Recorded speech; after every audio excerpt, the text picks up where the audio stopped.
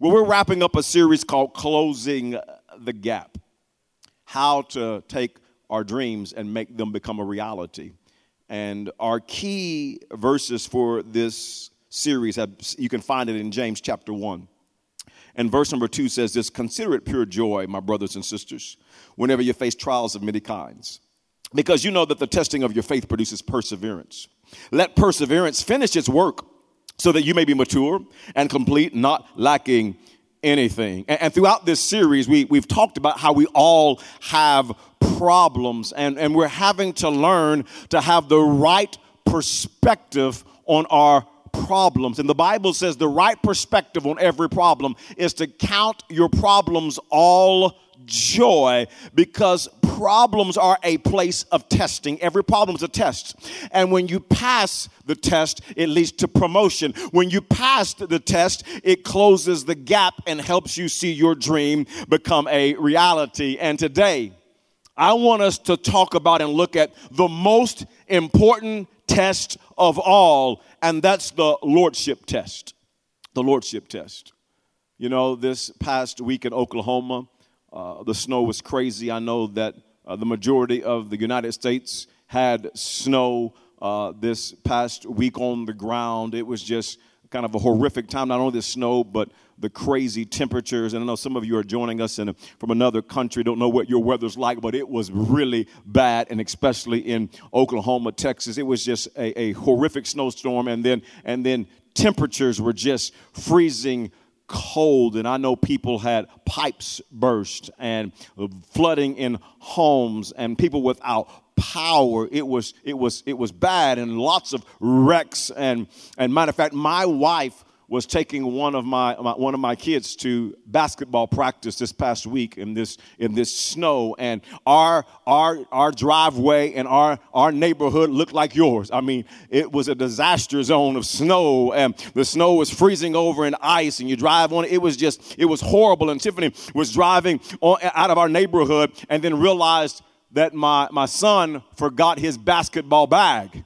And so she had to figure out, I got to get back to the house to get this back. So she decided, I'm just going to put the car in reverse, and I'm going to go drive back to the house. And how many know who's better? The men better drivers or women? Who do you think? Throw it online in the chat line. Who's the better driver, men or women? Come on, let me know. And so my wife decides to drive backwards in the snow. And so she's riding. She found a groove, because there was just a little track there of snow. And so she's just rolling back with her tires and just going backwards back to the house. And the next thing you know, she thought she was in control, but the snow was in control because she hit the neighbor's mailbox, y'all. And this is what the car looks like right now, y'all, right there. That's called, this is what happens when you think you're in control and you're not. And the Lordship test is all about who is in control. And church, you can pass the wilderness test, the warfare test, the small things test, the time test. But if you don't pass this last test, you will not see your dreams become a reality. Jesus has to be Lord of your life to see your dreams come to pass. Jesus has to be Lord of your decisions, Lord of your plans, if you want to close the gap and your dreams become a reality. And I want us to look and unpack one verse of scripture today that we can get our hearts and our minds wrapped around Lordship. Who is really in control? And the one verse of scripture I want to focus on today is in Luke chapter 9 and in verse number 23. It says, "Then he said to them all," this is Jesus, "whoever wants to be my disciple must deny themselves and take up their cross daily and follow me." And those first 6 words that Jesus said are very critical. You can't skip over those first 6 words. He says, whoever wants to be my disciple. That's the question of the day, really, that we have to address in our hearts before we move any further, is do you really want Jesus to be the Lord? Do you really desire him to be Lord over every area of your life? Do you even have a desire, an inclination, a motivation, a drive inside of you that says, I really want Jesus to be Lord of my life? I have discovered that a lot of folks want Jesus as Savior, but not as Lord. People say, Lord, save me from hell, but don't tell me how to live on earth. And when we have a Savior mentality and not also having a Lordship mentality, we will miss out on God's purpose and plan for our life, because he does not just want to be our Savior. He wants to be our Lord. He wants to control the vehicle. He wants to be in charge of our life. And how do we pass the Lordship test? It's critical. How do we pass the Lordship test? I want us to get our minds wrapped around this. And Jesus tells us how to pass the Lordship test, the most important test of all. He says, whoever wants to be my disciple must. Come on, everybody shout, must. Come on, write in the chat line, write the word must. And then he goes on to unpack what it looks like for him to be Lord. Must, number one, is this: deny yourself. Deny yourself. Whoever wants to be my disciple must deny themselves. 3 or 4 years ago, my family went on spring break vacation to California. I went out and I preached at a church there on the weekend, and then hung out with the family throughout the week in California. And when we arrived in California on our spring break trip, we were staying in an Airbnb rental home. And so we got to the rental home, and then the first thing that we did after we got there and got the suitcases out, we had to go grocery shopping, because in an Airbnb home, they don't stock it up for you. You got to get some groceries. So we went to the grocery store and we worked those aisles and got food and, just bread and milk and cereal and all the items for the week that we were going to eat. And then with a basket full of groceries to the top, we pulled up to the checkout line. As we're in the checkout line, and it's a pretty good line, we're just waiting our turn and people are getting in line behind us, and we finally get at the front of the line and we start putting our groceries on the counter, and the cashier is ringing them all up and putting them in bags, and we're taking the bags and putting them in our cart, and then the cashier lets us know it's $155.72. Awesome. It's called a family of six, y'all. Come on, family of six. And put the credit card in and to pay, and she says, your credit card's denied. Oh, no, it's not. Try it again. Your credit card's denied. No, our credit card cannot be denied. We pay our credit card off every single month in full. We haven't had a balance on this credit card for years. Let me tell you, no, try it again. No. Your credit card is denied. And here I am, got my whole family, my wife, my kids. Kids like, Daddy, you paying the bills? Now, we're paying the bills. We're paying the bills. You're embarrassed. People in behind you. You're trying to figure it out. And let me call real quick. And you try to call the credit card company, and you get some automated system and push 1 and push 9 and push 0 and push 3 and push 2 and say your name and say your mother's name. Give me your social security number. Give it to me backwards.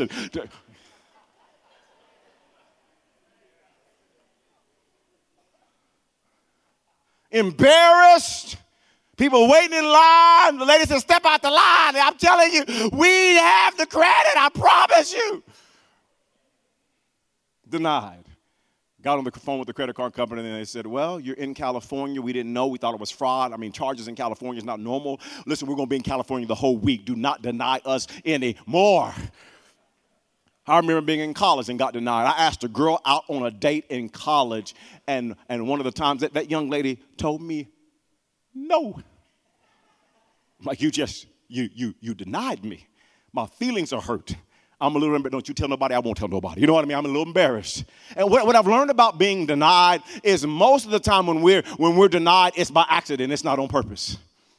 Most of the time when we're denied, we don't choose to be denied. It just happens to us. But Jesus says, in a culture where we are not normally denied, we don't like being denied because we like self. Jesus says, what I want you to do is deny yourself. Jesus, that's not easy. I don't like it. It's embarrassing. Don't mess with me. I like self. We're all about self gratification, self self-help, self-promotion, self-improvement, self-esteem, self-awareness, self-service, self-care. And then Jesus says, if you want to follow me, I'm not so interested in all that self. What I want you to do is to deny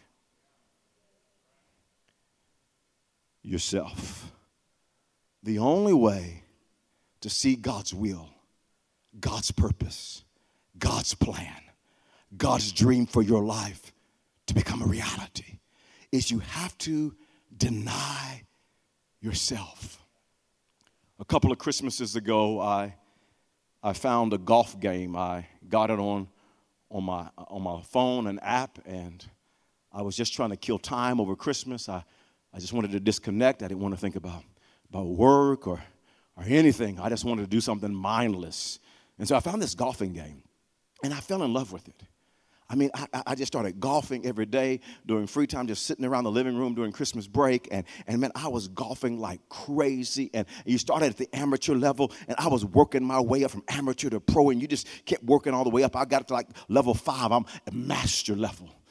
As a matter of fact, this past Christmas, just a few months ago, over Christmas break, I was playing my golf game again and just enjoying it. I mean, I'm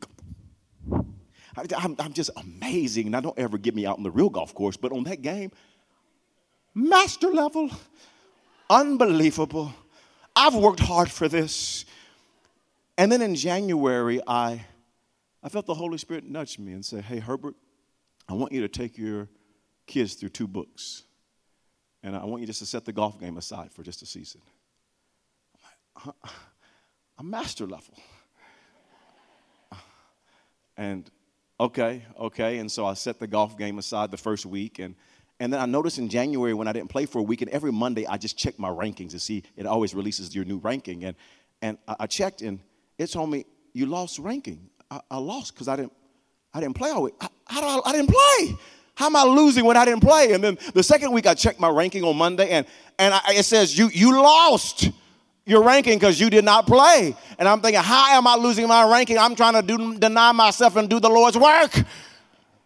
And 4 weeks go by, I check on every Monday. I almost got in the flesh and decided to play because I'm losing my ranking. I want my master status to stay. And for week 4, it tells me, you lost your ranking again because you did not play one match. And I was frustrated that I'm losing my ranking. And can I tell you, that's what happens in life. When you start denying yourself, it can feel like you're losing. But Jesus says when you deny yourself, you're not actually losing. You're really winning. Can I tell you, I'm really winning. I may be losing my ranking in a little golf game on my phone, but can I tell you, I'm discipling my children. I'm taking my boys through a book, Every Young Man's Battle. I'm not losing, I'm winning. And Jesus says this in the very next verse. We're unpacking Luke 9, verse 23. But here's what Jesus goes on to say. In verse 24, for whoever wants to save their life, wants to keep their life, wants to hold on to their life, will lose it. But whoever loses their life for me will save it, will actually win. And we get so focused in life on trying to save our life and trying to keep our life, on trying to do what we want to do, on trying to do things our way. And we get so focused on trying to keep our life that we don't really realize we're actually losing our life. And Jesus said, but if you will lose your life for my sake, if you will deny yourself and just wrap yourself in me and what I desire for your life, he says you don't actually lose, you win. He's been speaking to some of you about losing yourself for his sake. He's been speaking to some of you about the dream team and serving on the dream team and serving in the community and making a difference. But we can find all the reasons to try to hold on to our life. Lord, I'm busy and my time's my time. And we think we're actually winning. And Jesus says, no, when you hold on, you lose. You know, this small group pastor, I know I need to get involved. I know I need community. I know it would help me. I'm an introvert. I really don't want to. And my schedule's busy and people have kind of been on my nerves. I don't know. And yet we'll try to hold on. We'll hold on thinking we're winning. And it's when we lose our life for Jesus, we actually really win. What area of your life?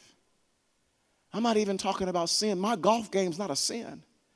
But I know what the Holy Spirit's speaking to my heart. What area of your life are you trying to hold on to thinking that you'll win? And you might start letting go and it might feel like you're losing. But can I tell you, when you lose for Jesus, you will ultimately win. He says, if you want to be my disciple, you must what? You must deny yourself. Number two is this. The Lordship test. The Lordship test. The first answer, the question is, will I deny myself to follow Jesus? Number two is this. Will you pick up your cross? Pick up your cross. Notice this back in Luke 9, verse 23. Then he said to them all, whoever wants to be my disciple must deny themselves and take up their cross daily. Would you say that word with me? Daily. Come on, I need 10 of you. My fastest typers online, write the word daily. Daily, that's a key word, right? Daily. Daily. When the Bible says take up your cross, it is talking about how we must die to ourselves. Our selfish, sinful ways must be put to death. You know, in our culture, we wear crosses as jewelry. But in biblical days, when you saw a cross, it did not symbolize jewelry. It was actually an instrument of death, an instrument of execution. In biblical days, people were crucified on crosses. Our Lord and Savior died a horrific death on a cross. And a true disciple of Jesus daily dies to their selfish, sinful ways. We all have this flesh. We all can want to do our own thing. We're all tempted. And what a disciple does is they daily crucify their flesh to go after Jesus. Paul talks so much about this in the Apostle Paul, who wrote 2/3 of the New Testament. He said this in Galatians chapter 2 and verse 20. I have been crucified with Christ. Why? And I no longer live, but Christ lives in me. And that's what we're all about is, God, I don't want to live. I don't want to be in control. I don't want to drive the car any longer. I want you in control, that you would live through me the life I now live in the body. I live by faith in the Son of God who loved me and gave himself for me. Galatians 5 and verse 24. Those who belong to Christ Jesus have crucified. They picked up their cross and they've crucified the flesh with its passions and desires. Romans chapter 6 and verse 6, for we know that our old self was crucified with him, so that the body ruled by sin might be done away with, that we should no longer be slaves to sin, because we picked up our cross and we're crucifying our flesh daily. Jesus talks about this. He uses some very powerful imagery as he talks about this whole crucifying the flesh. In Matthew chapter 18 and verse 8, he says, if your hand or your foot causes you to stumble, cut it off and throw it away. It is better for you to enter life maimed or crippled than to have 2 hands or 2 feet and to be thrown into eternal fire. And this is strong language from Jesus. And he doesn't literally mean to cut off your hand or to cut off your foot. He's saying anything in your life that is causing you to sin, cut it out of your life. Pick up your cross daily and crucify your flesh. And where I see a lot of Christians get tripped up and they don't close the gap and see their dreams become a reality is because of this. The consequences of sin are oftentimes delayed.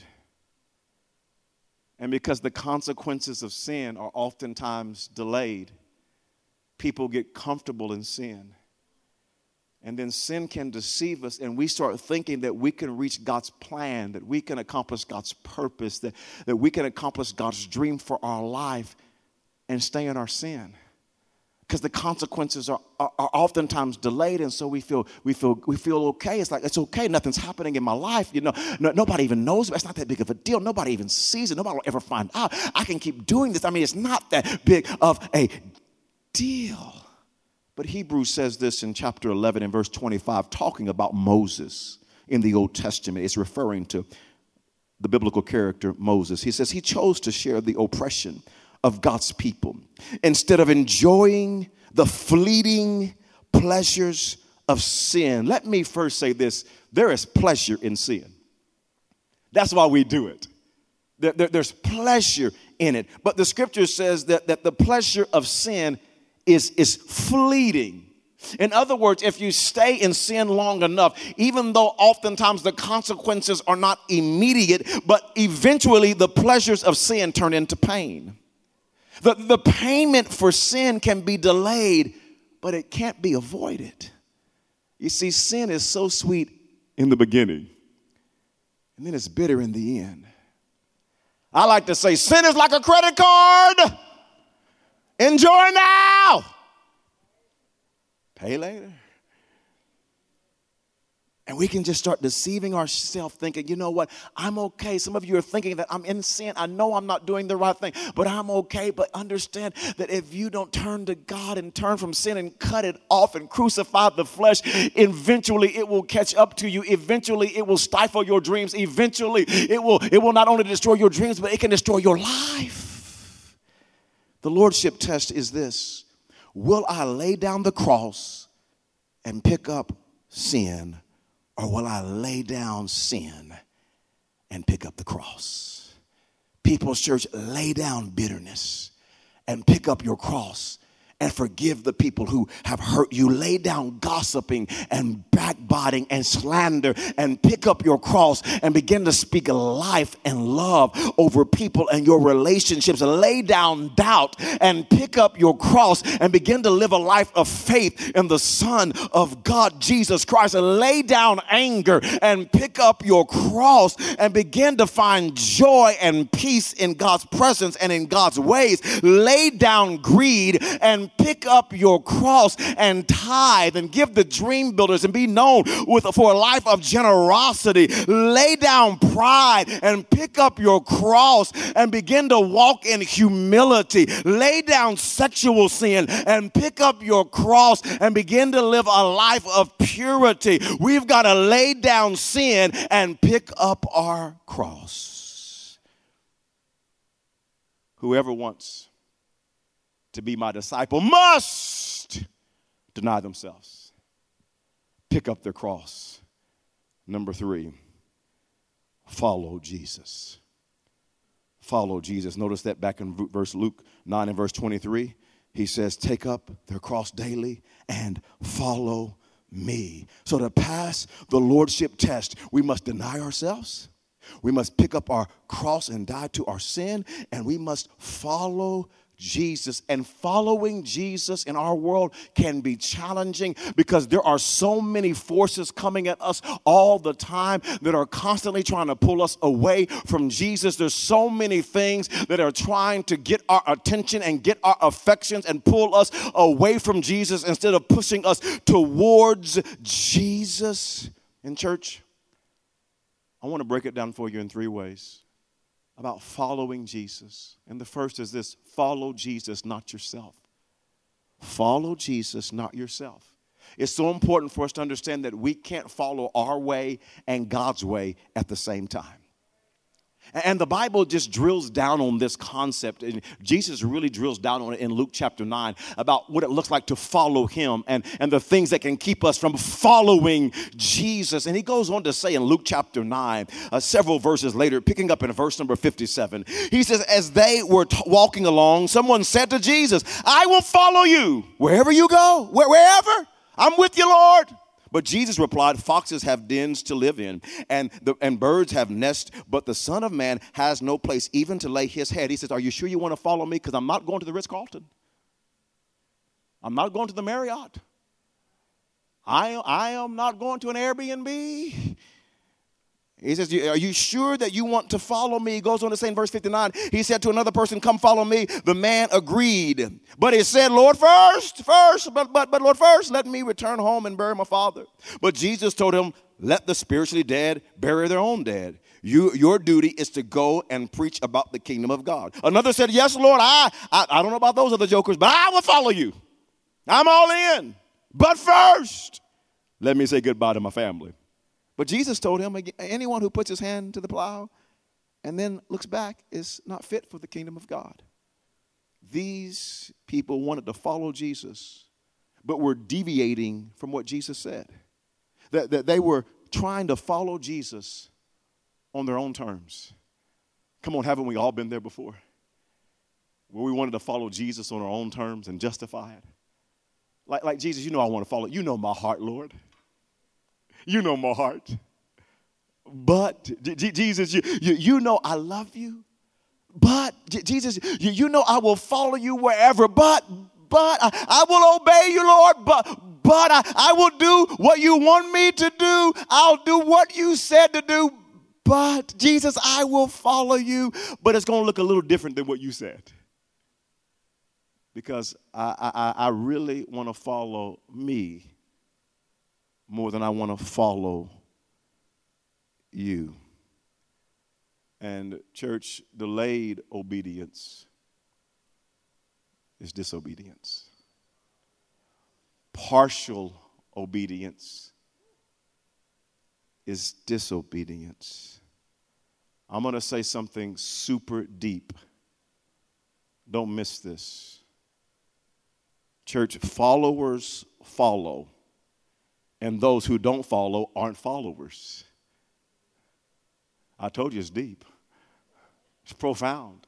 Followers follow, and those who don't follow aren't followers. Either you follow Jesus or you don't. Let me illustrate it. I got a friend of mine coming out to help me, Mr. Caleb, and following Jesus. Now, Caleb, your job is to follow me, because followers follow. Let's go.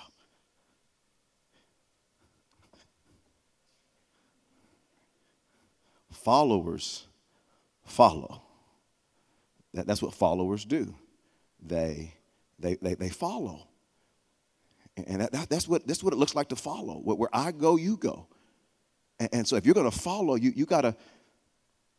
That's what some of y'all do. You're like, I'm close to Jesus, but you're not following him. Jesus like, follow me, and you're like, well, I'm in the vicinity, but you're no longer following, and we start kind of making our own rules and call it following Jesus. But if you're not following Jesus and his word and what he says, you're not following, because followers follow, and if you don't follow, then you're not a follower. Preach, pastor. I'm trying to. I'm trying. Church, you have to leave your own way of doing things and follow Jesus with all of your heart. Let me say this to you, church. Not only follow Jesus, not yourself, but follow Jesus, not excuses. Follow Jesus, not excuses. When it comes to following Jesus, we can't have excuses and obedience at the same time. And in Luke chapter 9, it's interesting. One says, I need to go home first and bury my father. Another says, I need to go home and say goodbye to my family. And when you listen to this, these are good excuses. These aren't bad excuses, but they were excuses getting in the way of these men following Jesus. And what I want us to grasp is that good excuses aren't the same as actions. And sometimes we can believe if our excuse is good enough, then it will disqualify me from following. Jesus will understand I really have a great excuse on why I'm not going to follow Jesus right now. But good excuses are not the same as actions. Good excuses are like good intentions. They don't work. Good intentions are not the same as actions. How many of you realize that good intentions won't pay your bills? Just try it. Just call up everybody. I got intentions to pay you. I don't care about your intentions. Good intentions won't pay your bill. Good intentions won't get my wife's car fixed. Trust me, I tried it this week. I had good intentions. Lord, let it be fixed. No, I'm going to have to have some action and take it to the place in the car repair shop to get it fixed. Good intentions won't say you're sorry. Just having good intentions won't say you're sorry. No, you actually got to go and tell the person you're sorry. Good intentions are not the same as actions. Don't confuse it, church, because we get so caught up in our intentions and how my God, you know my heart, and God, you know my motives, and we can start making excuses and thinking that our excuses have disqualified us from following Jesus. And you have to leave your excuses to live your dreams. Leave excuses and follow Jesus. Number 3 is this. There's a third one. There's a third one. There's a third one. Come on, right now, just look at somebody. Look at somebody. Maybe it's your spouse. Maybe it's your friend. Maybe it's somebody you don't even know. Just look at them right now. Put in the chat line as well. Say, this is not for me, but I know it's for you. I love to say, they go ahead and tell them, I know this is for you. I know this is for you. This is for you. Don't you miss this third one. Here's the third one. Follow Jesus, not people. Follow Jesus, not people. In Luke chapter 9, the man said, let me go home and bury my father. And what's implied here, Jesus' response was, let the spiritually dead bury their own dead. And what's implied here is that the man's father has not even died. He was saying, let me go back and live out the rest of my days with my father. And after I live out the rest of my days with my father and he dies, then let me bury my father, get my inheritance, get my stuff, and then I will follow you. But first, let me just go back. I'm more interested right now in this season of my life with following my father than following you. And church, is a slippery slope when it comes to people and God, that you can end up following people instead of following God. It's easy to fall into the trap of following the crowd. I think about when I'm driving in my car, and I have a confession to make. Whenever I drive in my car on the highway, I usually set my cruise control just a little bit more than the speed limit. Come on, who else does that? Lift your hands up and just confess with me. Come on, in your house. Come on, some of you are lying. The devil's got you right now. Be free. I know I shouldn't do it, church. I know it, but I do it. And then, church, I really need your prayers, because it gets me. It just jumps all on me. I see about 5 or 6 cars that pass me within a couple of minutes, and they're going fast, they're going 80, and I just see about 5 of them. I'm like, there's a bunch of them going fast. I don't know why it jumps on me, but then I just kind of get out that left lane and I kind of go with the flow. Because I figure if it's 5 of y'all going to get pulled over before I get pulled over. I'm good. My sinning's good. I'm just going to go with the flow. And that's what we do in life. We start evaluating what everybody else is doing, and we just start going with the flow. Everybody else is gossiping. I'm just going to go with everybody else is lying. I'm just going to go with the flow. Everybody else is hating and causing division and cancel culture. I'm just going to go with the flow. Everybody else is in sexual immorality. I'm just going to go with the flow. And if we're not careful, we start evaluating and watching people more than we're watching what God has to say. And we start feeling good because everybody else is going 80, so I can go 80. And church, you gotta follow Jesus, not people. How do we do that, Pastor? Here's how. Follow God's word instead of people's opinions. Follow God's word instead of people's opinion. The Bible says in Psalm 119 and verse 105, your word, I could just stop and preach just those 2 words. Not my word, not your word, not any other person's word.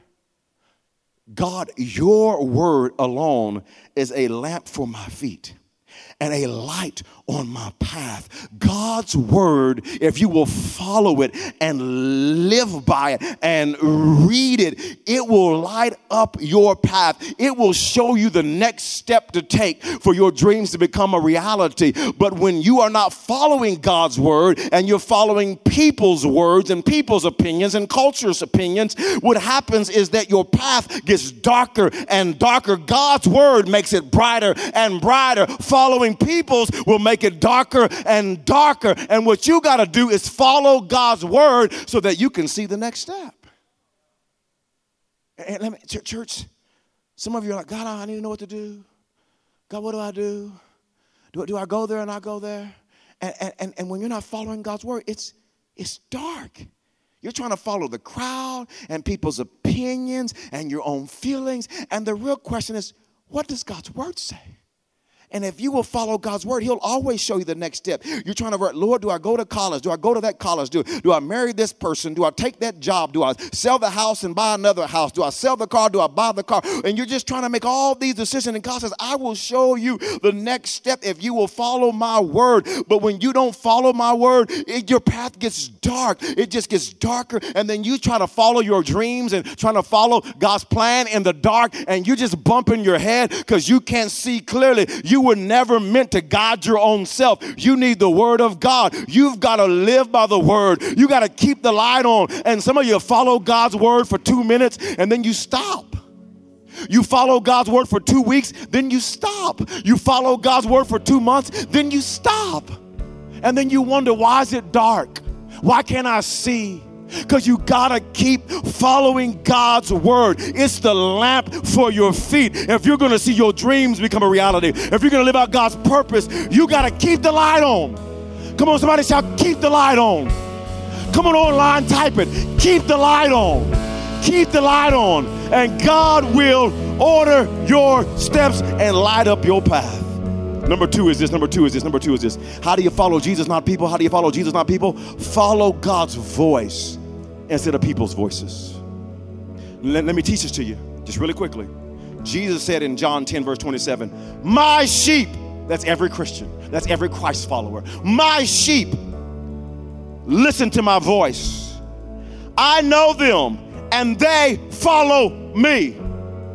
My sheep listen. They got to actually listen to my voice. I love sports. I've already talked to you about golf, but let me talk to you about football. If you watch football nowadays, you'll notice that the quarterbacks, I see this all the time in the NFL, they'll be pushing their helmet in after the play's over.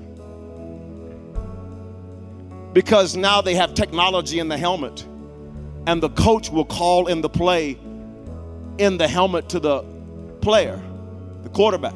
And so the stadiums typically are filled with fans, and they're screaming, and there's noise on the field. And so the quarterback,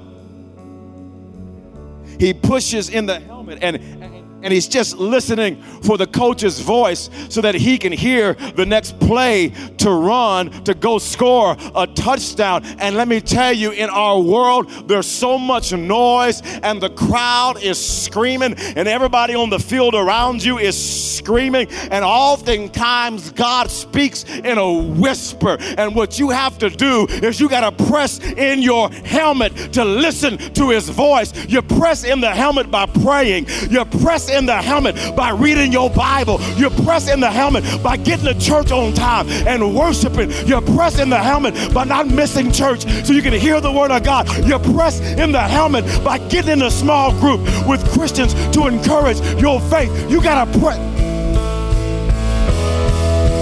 in the helmet so you can hear the voice of the Lord. He wants to guide you. He wants to direct you. He wants your dreams to come to pass. But he wants his plans and purposes to come to pass. But you got to press in the helmet so that you can hear the voice of God. He's a speaking God. Even right now, we do this almost every service. Give you time to worship. And some of you take it for granted. Some of you show up to church late and miss worship, and then you leave early. And I'm telling you, you're missing pressing in the helmet. You got to worship. You got to hear his voice. Come on, somebody right now. Let's worship. Press. Hear his voice. Let him lead you. Let him guide you. Come on, drown out the crowd. Somebody worship and get a hold of God. Is in the name of Jesus. Breakthrough will come. Listen for his voice.